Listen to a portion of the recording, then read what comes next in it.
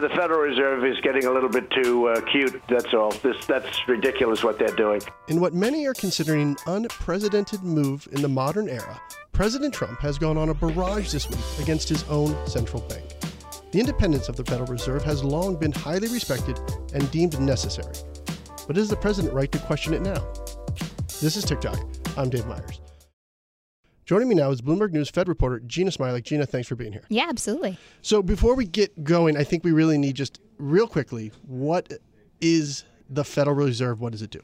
It basically has two jobs, and the two jobs are maximum employment and stable inflation at a low and steady level. And the way it achieves those two jobs is by moving interest rates up at times that the economy is getting pretty hot and a little bit out of hand, and by cutting interest rates at times when the economy is doing poorly. And the idea is just that they kind of work against the cycle in order to steady the ship. And it sounds like right now we're kind of in the former of what you just described. And so describe what the president has been doing the past week. Right. So the Fed has been raising interest rates because the economy is doing really well. And the president has kind of repeatedly for the last couple of months, but really strongly over the last couple of weeks, criticized the Fed for doing that. He says that, it bothers him that the Fed is raising interest rates, that they've gone crazy. And in the last couple of days, he's really pinned a lot of the blame for this recent stock market correction on the Fed's policy of raising interest rates. So he even called them loco at one point.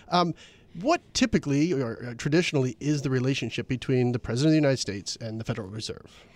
Generally, they leave each other alone. That's at least the idea. So the Fed is an independent body. It does not serve at the pleasure of the president. It is not in any way tied to the executive office, and it doesn't have any sort of sign-off from lawmakers or the president on monetary policy. And so the idea is that they're independent so that they can make tough decisions when the economy needs those decisions to be made. And because those decisions need to happen in sort of a quick and efficient way, they can't be mired in the political process. And so generally, ever since Bill Clinton's era, really, presidents have avoided talking about the Fed, and the Fed has kind of avoided talking about what politics is doing. And so they kind of operate in these two separate spheres. Can you give me some examples of presidents before Bill Clinton and how they might have interacted with their Federal Reserve? Yeah, absolutely. So Nixon kind of famously pressured his Federal Reserve. And beyond that, really, pretty much every president that presided over a rate hiking cycle pressured his Federal Reserve not to do that. It's not uncommon for presidents to be unhappy about rate increases during their sort of tenure because it does take some shine off of the economic expansion.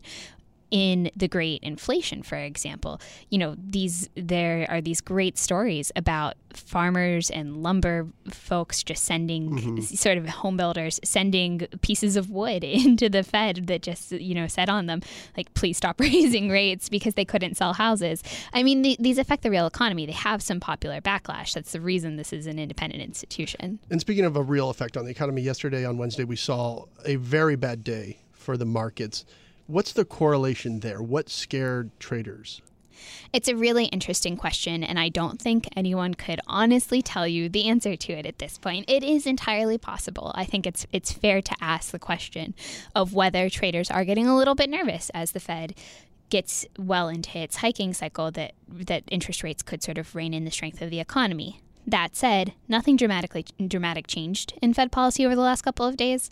These rate hikes have been priced in for a while. No one has really changed their expectations. And so it would be surprising if a couple of days of sell-off was tied to something fundamental about the U.S. economy.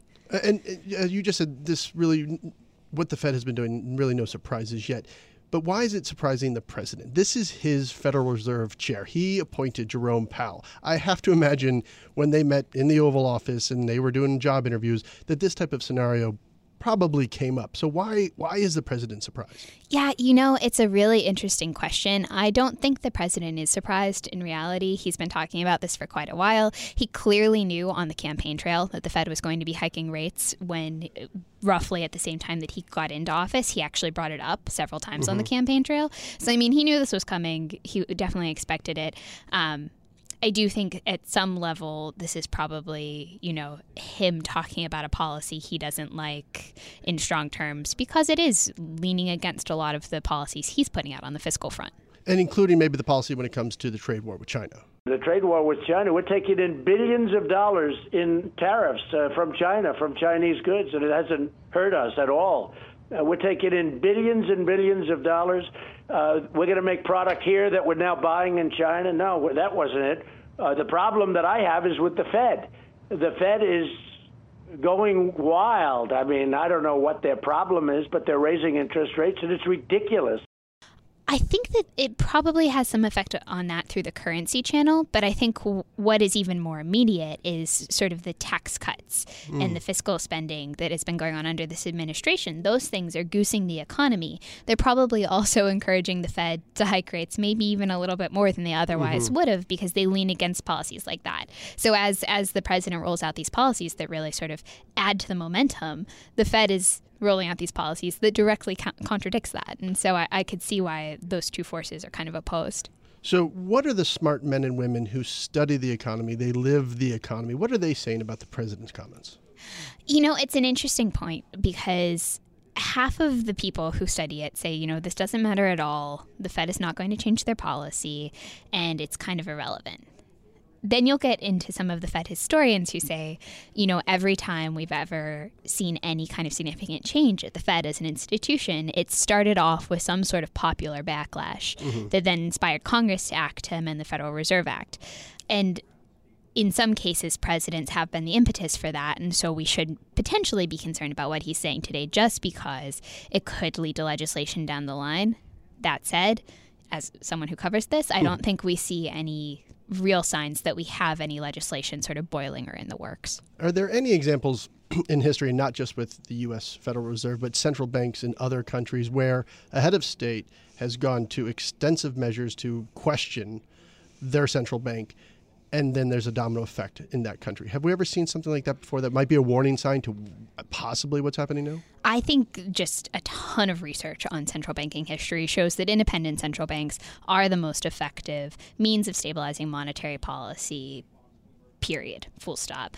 We've definitely seen some recent examples where people in power have tried to lean on their central banks and oppose their policies. I think Turkey is a good case in point, and anyone who's interested in the backstory there can look up our extensive coverage on the terminal. But I think that yes, it's absolutely the case that throughout history we have seen interference with central banking and central bank policy, and it has just never worked out well. Independent central banks are the most effective throughout sort of all of central banking history. So this is such a high level thing for people like you. You understand the ramifications of this, but for people who don't quite understand it, you know, they see the Dow go down 800 points on Wednesday. Their 401ks take a dive as well. What should they be concerned about? Is Donald Trump, is the Federal Reserve kind of playing chicken with their money? Well, so two thoughts on that. One is that the Fed does not directly impact the S&P 500. You know, their policy certainly can affect the real economy, and as a result can affect market sentiment. But at the end of the day, markets are independent of what's happening with interest rates. So that's sort of like the starting point. But beyond that, I think what you can look at when you're thinking about where the economy and the markets are headed going forward is where fundamentals are. And the reason the Fed is hiking rates right now, and I think what they would tell you if they were here, is we have a really solid economy. The fundamentals are really good right now. We have extremely low unemployment. We continue to add jobs. We've seen solid wage gains over the last couple of months, which we had been waiting for. We are looking at a situation where inflation is pretty stable and low. You know, there's nothing flashing warning signals in the real economy. And so that generally, but not always, bodes well for markets. So if there's anywhere to take comfort in, I think that's it. So when Jerome Powell meets for the next FOMC meeting, how do they discuss this? It's an open question because we don't know exactly what goes on behind closed doors. But I think at least from what we hear, it seems like this is the kind of thing that they will absolutely take into account. They will discuss the market sell-off. They will discuss the fact that there's been some political pressure. But at the end of the day, those are not the inputs on which they make monetary policy. The things that they really care about right now are inflation expectations, inflation itself, and what's happening in the job market. And so I think they're going to be looking at those sort of inputs. And at some level, they'll be looking at actual financial stability risks. But at this stage, I don't think they'll see this market sell-off as a financial stability risk. You know, the president is always touting how well the economy is doing. The economy continues, despite certain things, continues to run hot, as you were saying earlier.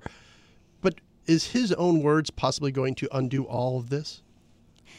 You know, I think that's an interesting question, because certainly you can sort of rattle the animal spirits and turn things around.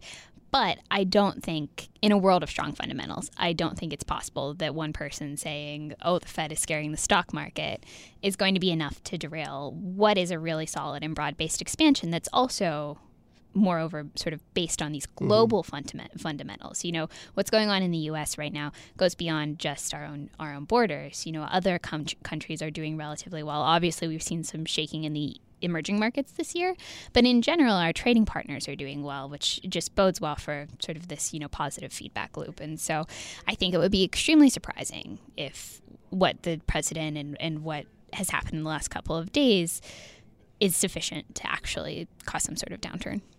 Gina Smilek, thanks so much. Thank you. Make sure to follow Gina on Twitter. She's at Gina Smilek. That's a TikTok for today. Thanks for listening, and please head on over to iTunes and let us know what you think. I'm Dave Myers. You can follow me on Twitter at David F. Myers, and you get all your updates 24/7 at TikTok.